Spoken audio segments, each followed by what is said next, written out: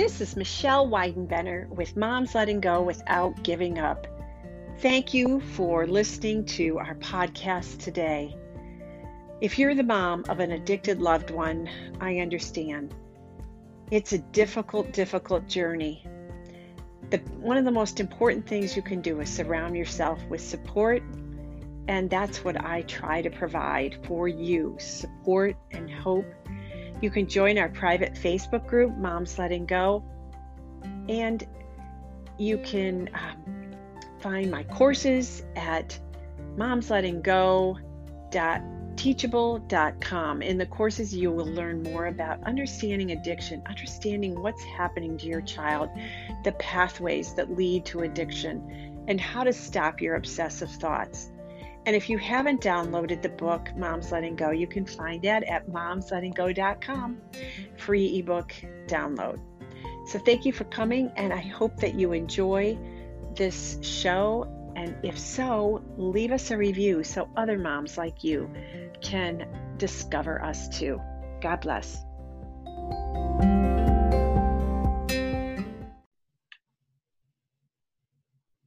Hi, this is Michelle with Moms Letting Go Without Giving Up. If you're here today, it's probably because you are the mom of an addicted loved one. And I understand it's a difficult journey. Today, I have for our interview, Nancy Kling. She is the founder of Behavior Plus, and she is also a behavior autism specialist, advanced certified trainer of the Nurtured Heart approach. And she is going to share some behavioral things with us today, because many of you moms are like me, you're raising grandchildren too. And so I met Nancy and instantly loved her because she's just so warm. And I love her little Texas Southern accent. But Nancy, welcome to the show, and thanks for coming. Thank you very much. I'm excited to be here.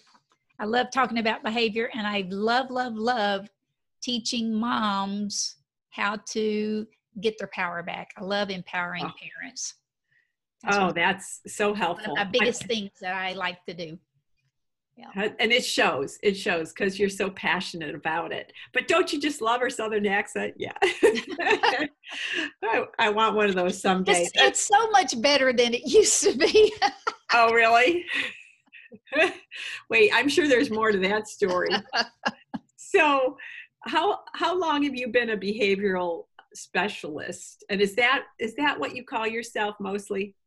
Yes, I call myself a behavior specialist. And there are a lot of different things different titles that people use, but I call behavior specialist rather than behavior therapist because a lot of people, they expect a therapist to do therapy, and there are different kinds of therapy, like occupational therapy, but when you're a behavior person, they expect you to do therapy, and that's not what I do. I teach. I understand behavior. I know how behavior works. And so I teach people how to use those behavior principles so that you can make the changes that you want to do. And I've been doing this I was counting up yesterday, in fact, it's like 28 years. Oh, wow. It's been 28 years, and it's like, holy smokes. Oh, my goodness. A long time. Yeah. I get it. You know what? I forgot to share some of your bio here. And I know this is so super important because we're going to talk about this later. But Nancy wrote a book called The Cup Kid. Cup, like something you drink out of. The Cup Kid, parenting a child with meltdowns. And also she designed the workbook, I'm a Cup Kid. She's worked with children with challenging behaviors, like you said, for 28 years, since 1992. She loves teaching parents and teachers how to become the agent of change for their children. I love that, agent of change. Utilizing her strong behavioral training experience in the Nurtured Heart approach, she can help you strengthen your relationship with your grandchildren, improve their behavior, and restore the peace and joy you desire. Yeah. what a promise. Like, woohoo, okay, Yeah. hurry up and help me, because I'm one of those moms raising these grandchildren again, right? So, but yeah, and when I read that about Nancy, I was like, wow, I need to, I really want to talk to her. So what, let's go back in time. What prompted you to go into this field? Oh gosh. I couldn't find my calling for a long time.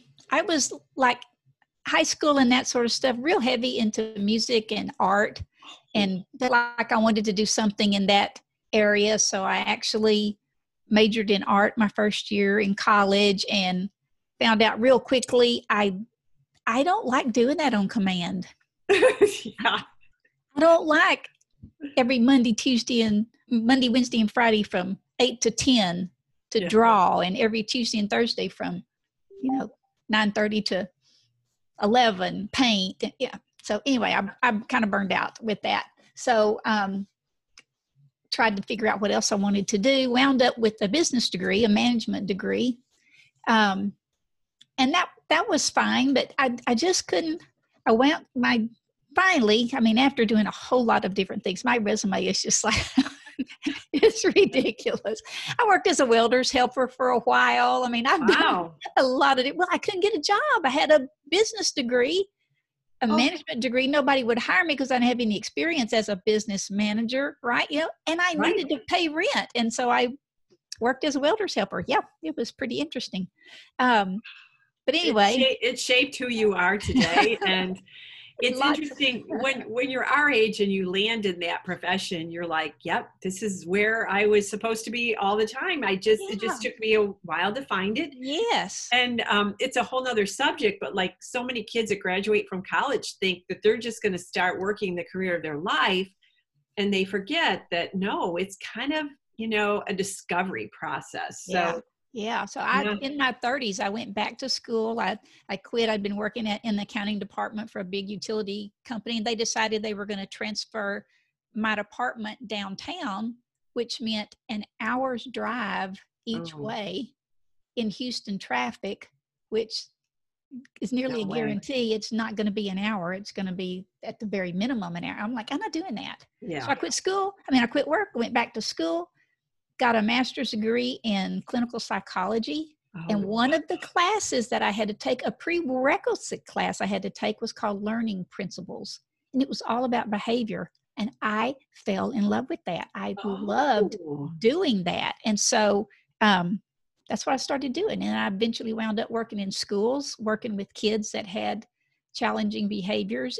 But even then, I'm still was thinking, the tricks to fixing kids is fixing moms. Yeah. Or teachers. Dads. Yeah. And both. And fixing teachers. Yes, the adults. Yeah, the adults. If you can get the adults to do what they need to do, the kids will come in, they'll get in line. It'll be all right, So so that was when I really started focusing on empowering first teachers to do whatever, and then later parents. And then that's still what I do a lot of, and that's what we do at Behavior Plus, which is my the company that I have.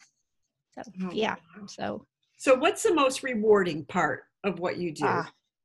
Best part is when the teachers or the mom and dad comes back and said, it's working. Oh yeah, like celebrate. It's working. It's like, I told you it would, if you use behavior principles correctly, they will work. Yeah. They will work. And so, that's the best thing. And to see the relief for them, because a lot of times when parents first come to me, a lot of times they're feeling pretty beat up and hopeless. Sure. I've had several parents say, I am a hostage. My kids are holding me hostage. And it's like, okay, you know what? It's fixable. It's fixable. You give them hope. And then, yeah. And it's like, okay, so here's what we need to do. We start working with stuff, whatever is going on, using those behavior principles. But that's the most fun to me, rewarding. is when they start seeing that they can do it. It's like, because truthfully, usually when people call me, they want to drop their kids off with me for an hour, right? For me to fix them. And I'm like, so here's the deal. No. When they're with me, they're going to be fine. one-on-one with the grown-up who's giving them all kinds of attention and being nice and kind and supportive and encouraging, they're going to do great. That's not where they have a problem. So I'll have a good time with your kid. They'll go back home. You'll have the same kid that you brought to me, right? Yeah. But if I can teach you what to do, Yeah. you're going to be there all day, every day with them. I'm going to see them once a week. Do you know how long it will take for me to change their habits, seeing them an hour a week? That's crazy. Right. So it's a whole lot cheaper, and it's a whole lot faster and a whole lot better guaranteed to work long time if I just teach you what to do. When our kids were really little and my mom would come visit, I would leave and then I'd come back or whatever. And she would say, your kids are fine for me. I don't know what it is, but as soon as you come back, they're horrible. Like, and so I'd be like, gee, Mom, thanks. Like, how is that helpful? Right. Yeah. But I get it.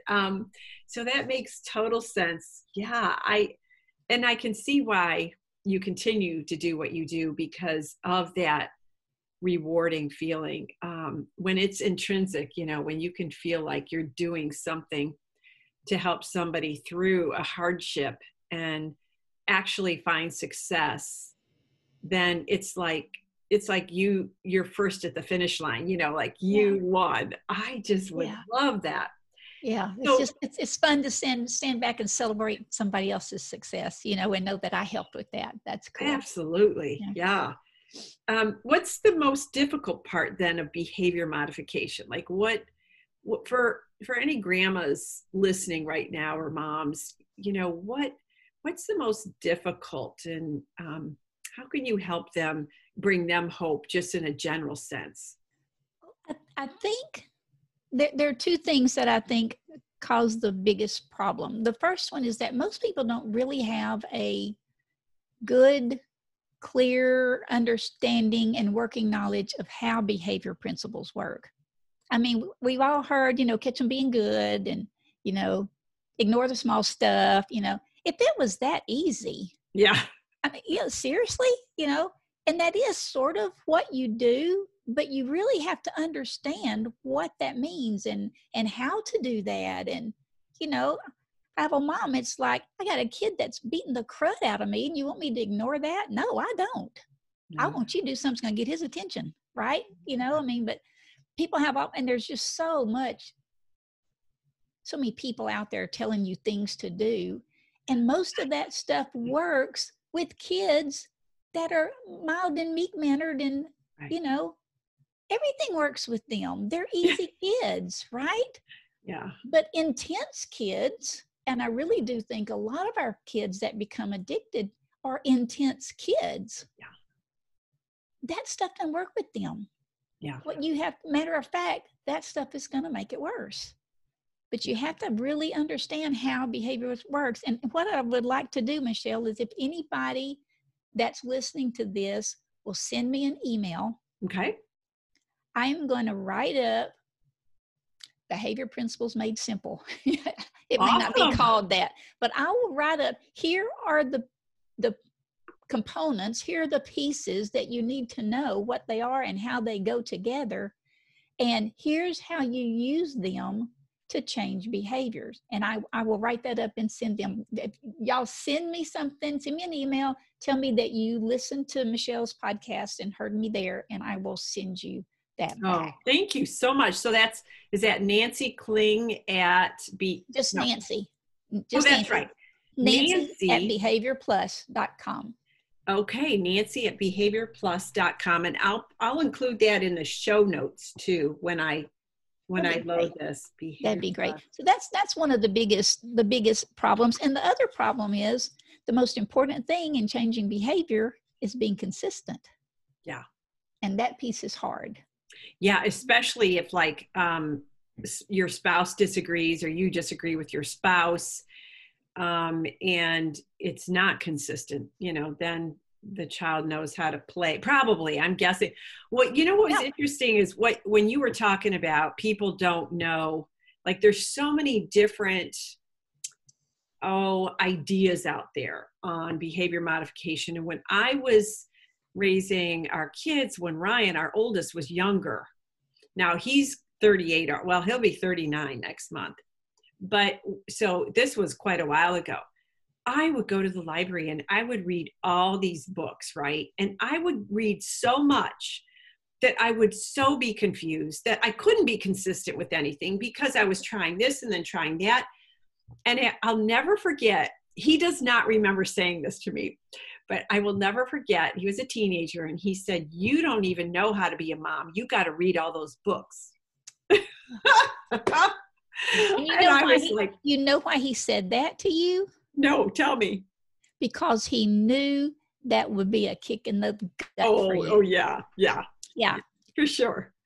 Yeah. Because sensitive people know other people's soft spots. Oh, totally. And that's where they go. I mean, and many of our kids, and I definitely think this is true a lot with kids that are caught up in addiction, they are looking for up close and personal time. Yeah. And if you parent like most people parent, the only time we give really good, juicy, energetic, up close and personal time is when our kids are doing the wrong thing. Yeah. And it's so interesting because so our youngest here is 10.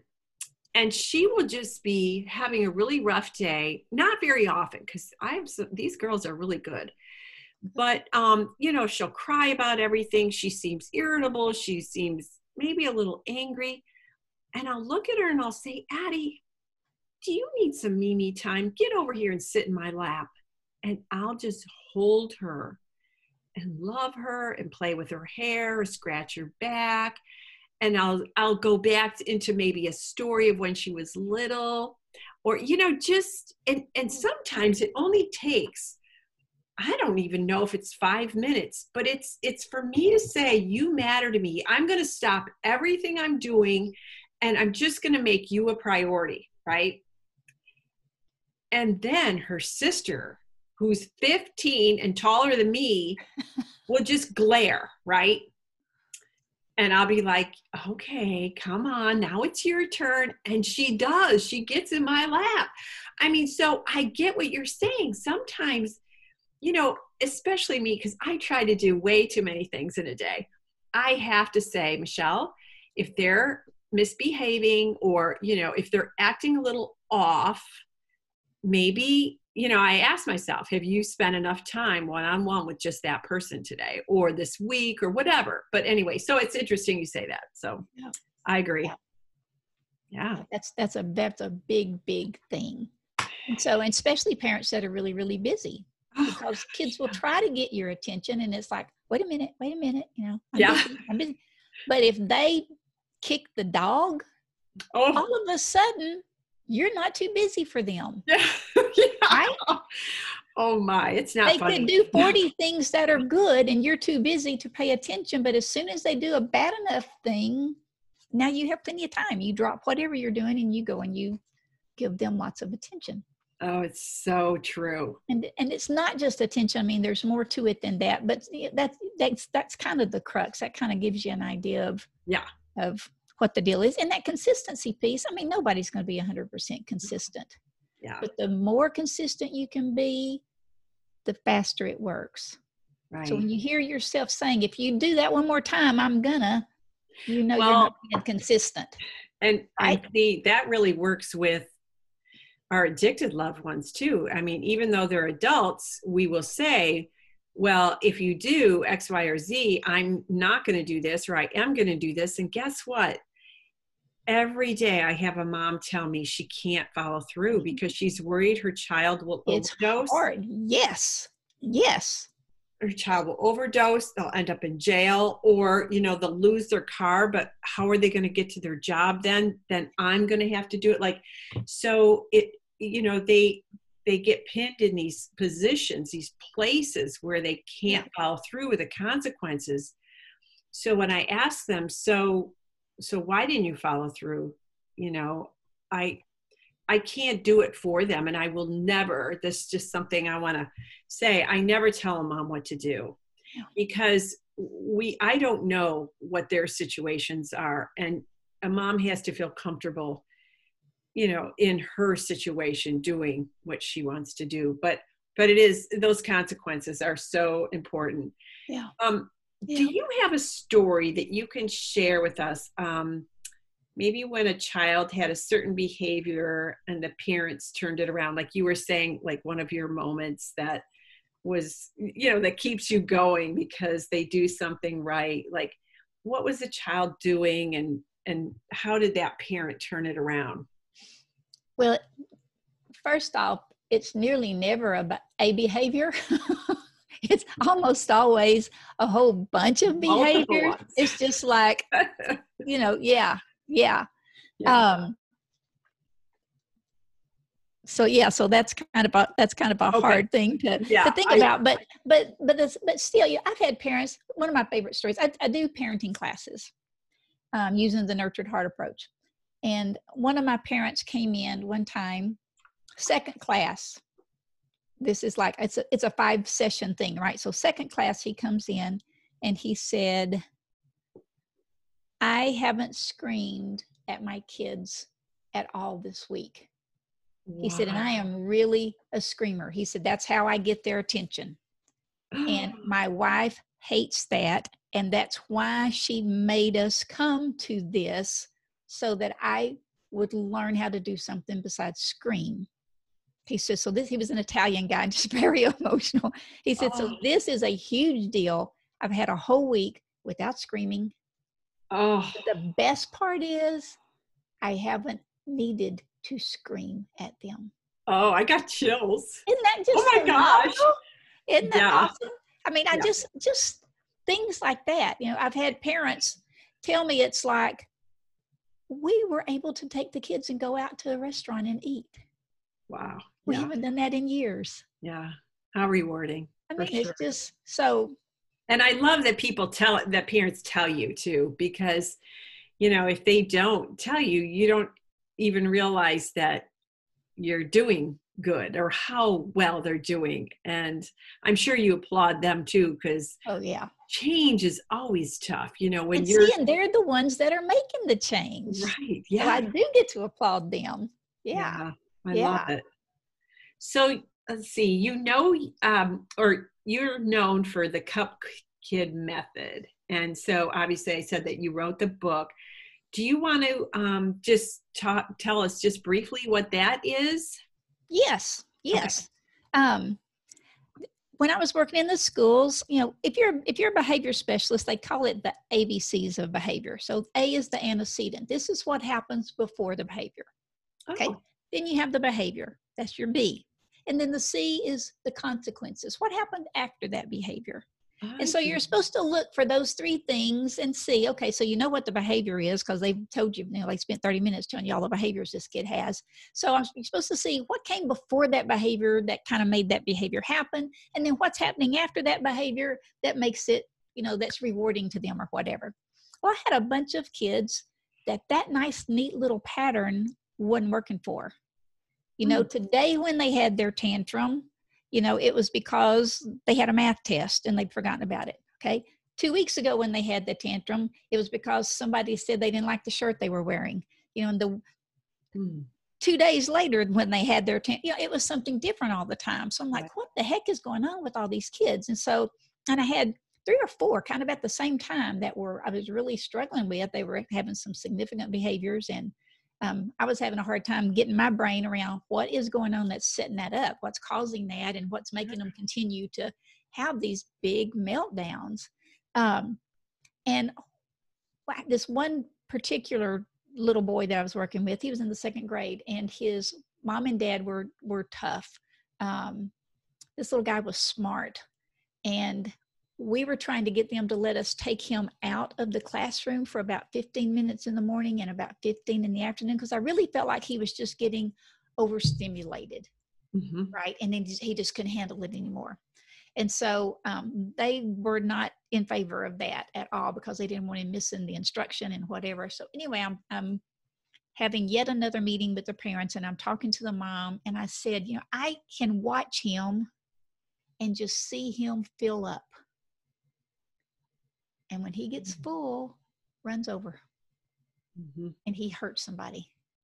I'm like, it's just like watching somebody pour something in a cup and that cup running over. And when I said that about the cup, her eyes got big open and her mouth got big open. And she's like, I have seen that look on him. I know what you're talking about.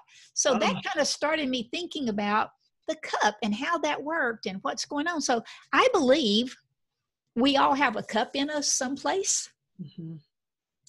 And the things that make us mad or upset or scare us or disappointed or stressed or whatever, stuff goes in that cup. Mm-hmm. Usually, as grown-ups, you know, as we're getting older and we're growing up, we learn to know, okay, my cup is getting too full and I need to step away and go do something else for a while, or I'm fixing to snatch somebody bald-headed, right? Yeah. And we do that. We move away and we, you know, chill out some, right? We empty our cup somehow or another. Well, a lot of these kids didn't have that skill. No.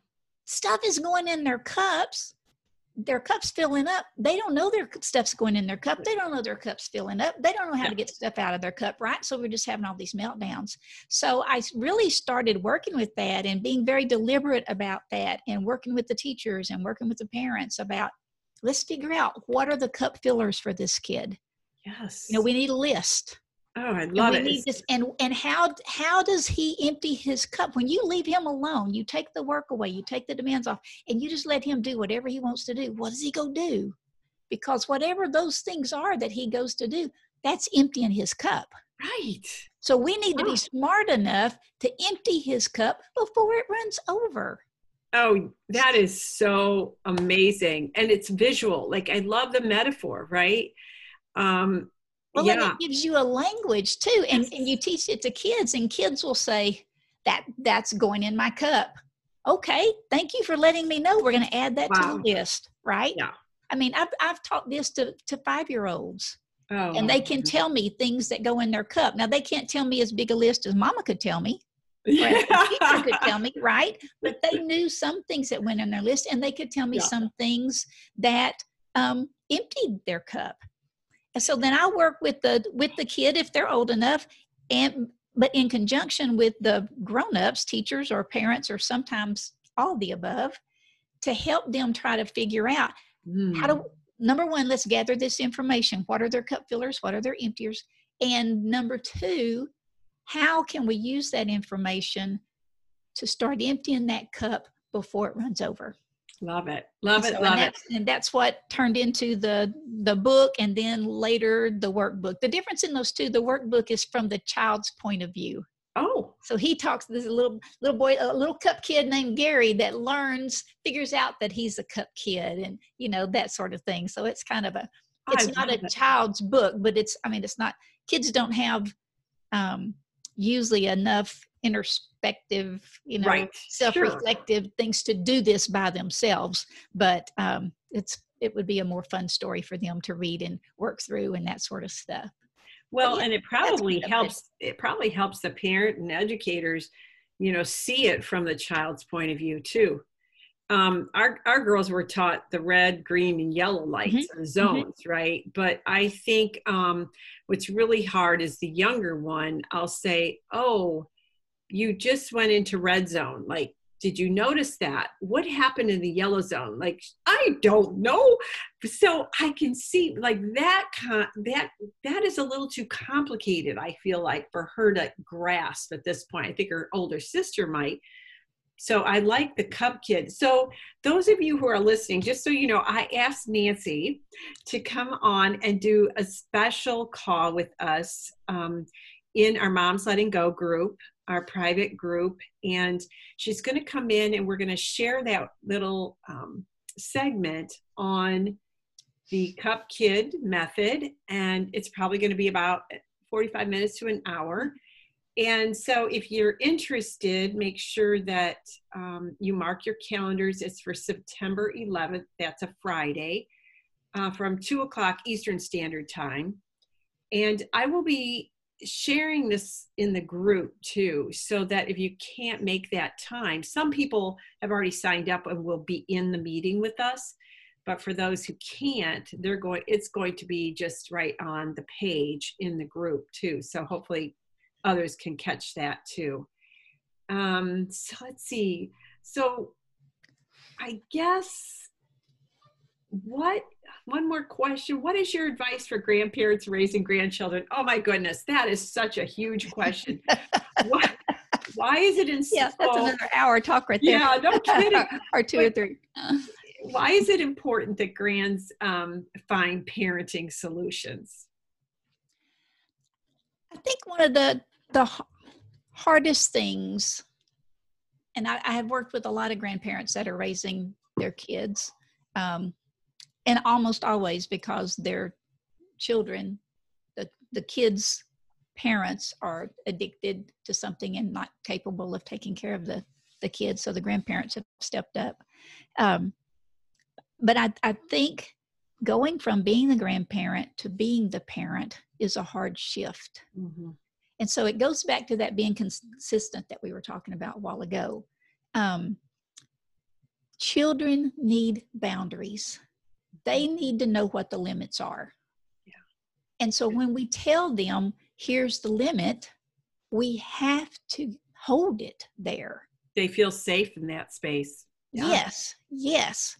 And so I think that would be part of my advice, is be really careful. If I tell parents all the time, if your limit is right here, don't say it's over here.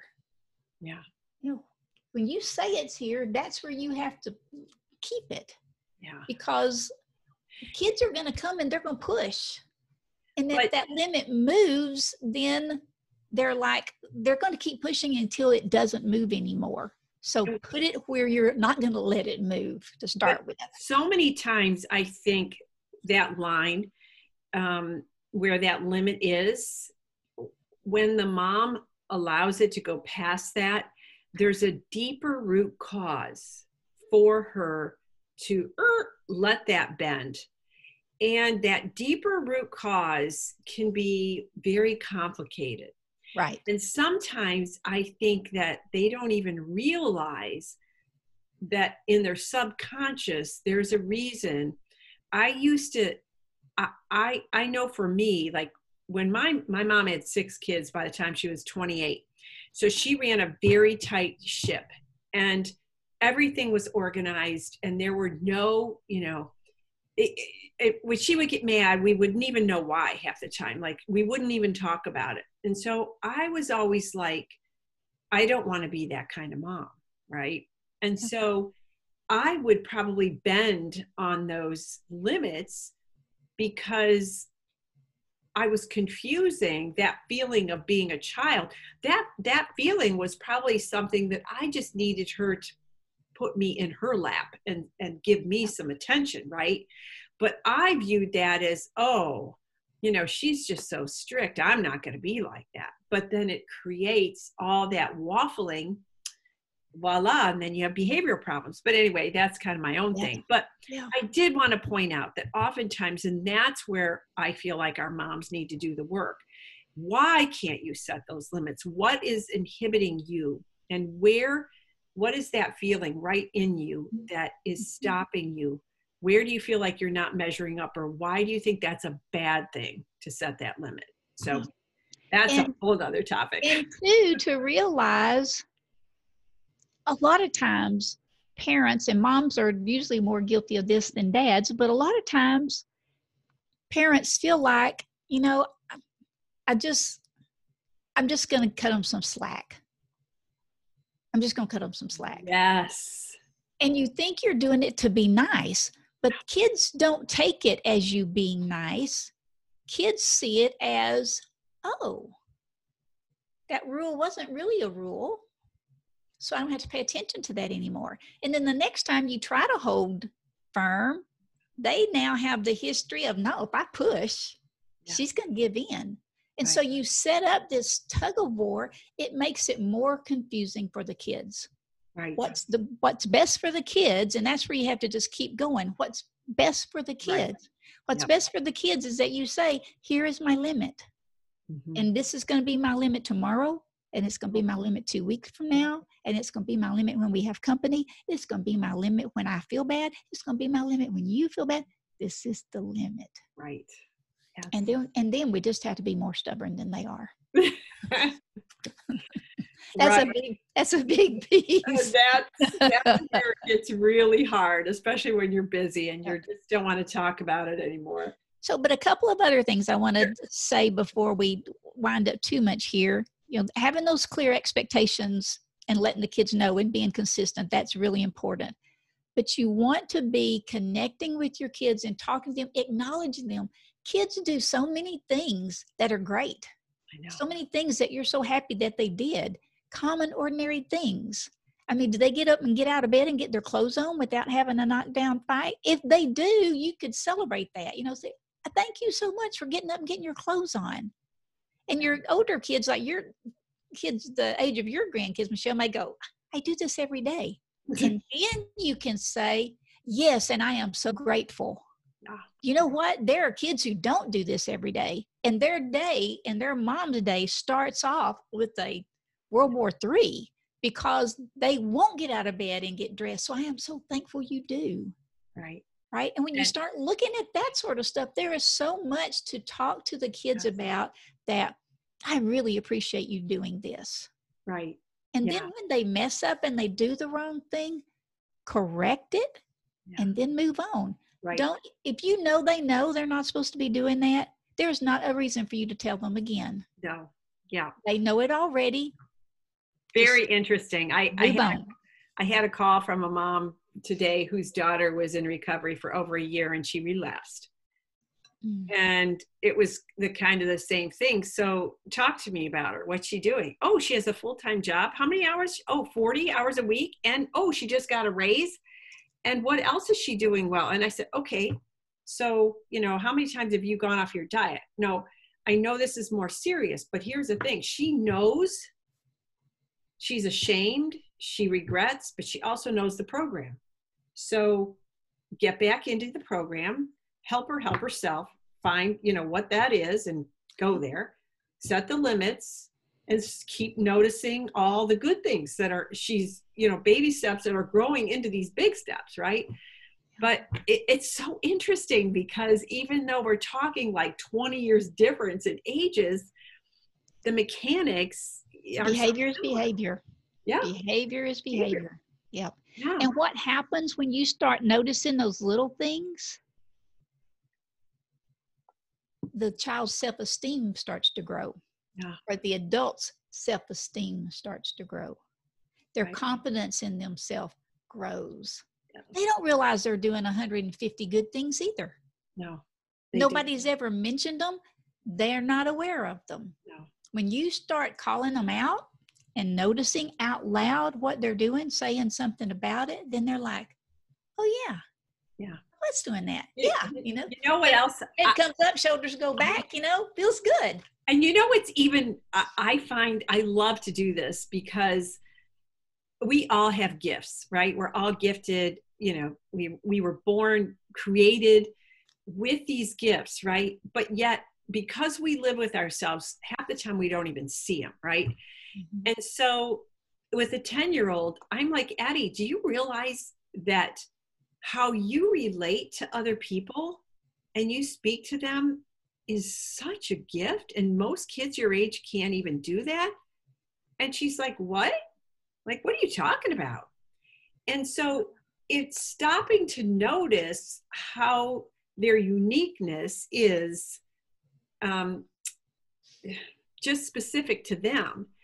And what that does is it helps them be more aware of, oh yeah, I guess I do that. I guess I am gifted in that. And I was taking it for granted because so-and-so doesn't do that. And that girl doesn't do that. And so it's even taking it a little bit farther. Now, I don't like praise them and do all this stuff. I just notice it. I don't make it a really big deal. I just compliment them on that, right? So yeah, you need to tell them what I tell parents all the time is give them facts. Okay. They don't need a lot of praise because that's your opinion. Right. Yeah. Oh, you're the most beautiful thing in the world. Oh, yeah, that's an opinion, and you're my mom, and you're supposed to say that. Right. Or you're my grandma, and you're supposed to, right? Okay. Give them facts. So like statistics, maybe even? Well, or no, it's just like when you were talking to your friend just now, Addie, I was noticing how that conversation went. You were so carefully listening to her.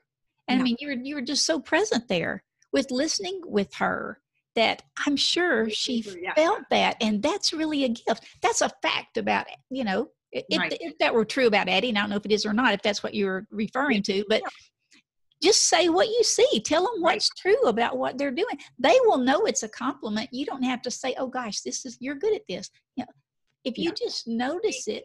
And be specific about what that was. Yeah. When you say, I need you to turn off the TV and come set the table, and they turn off the TV and just like, you know.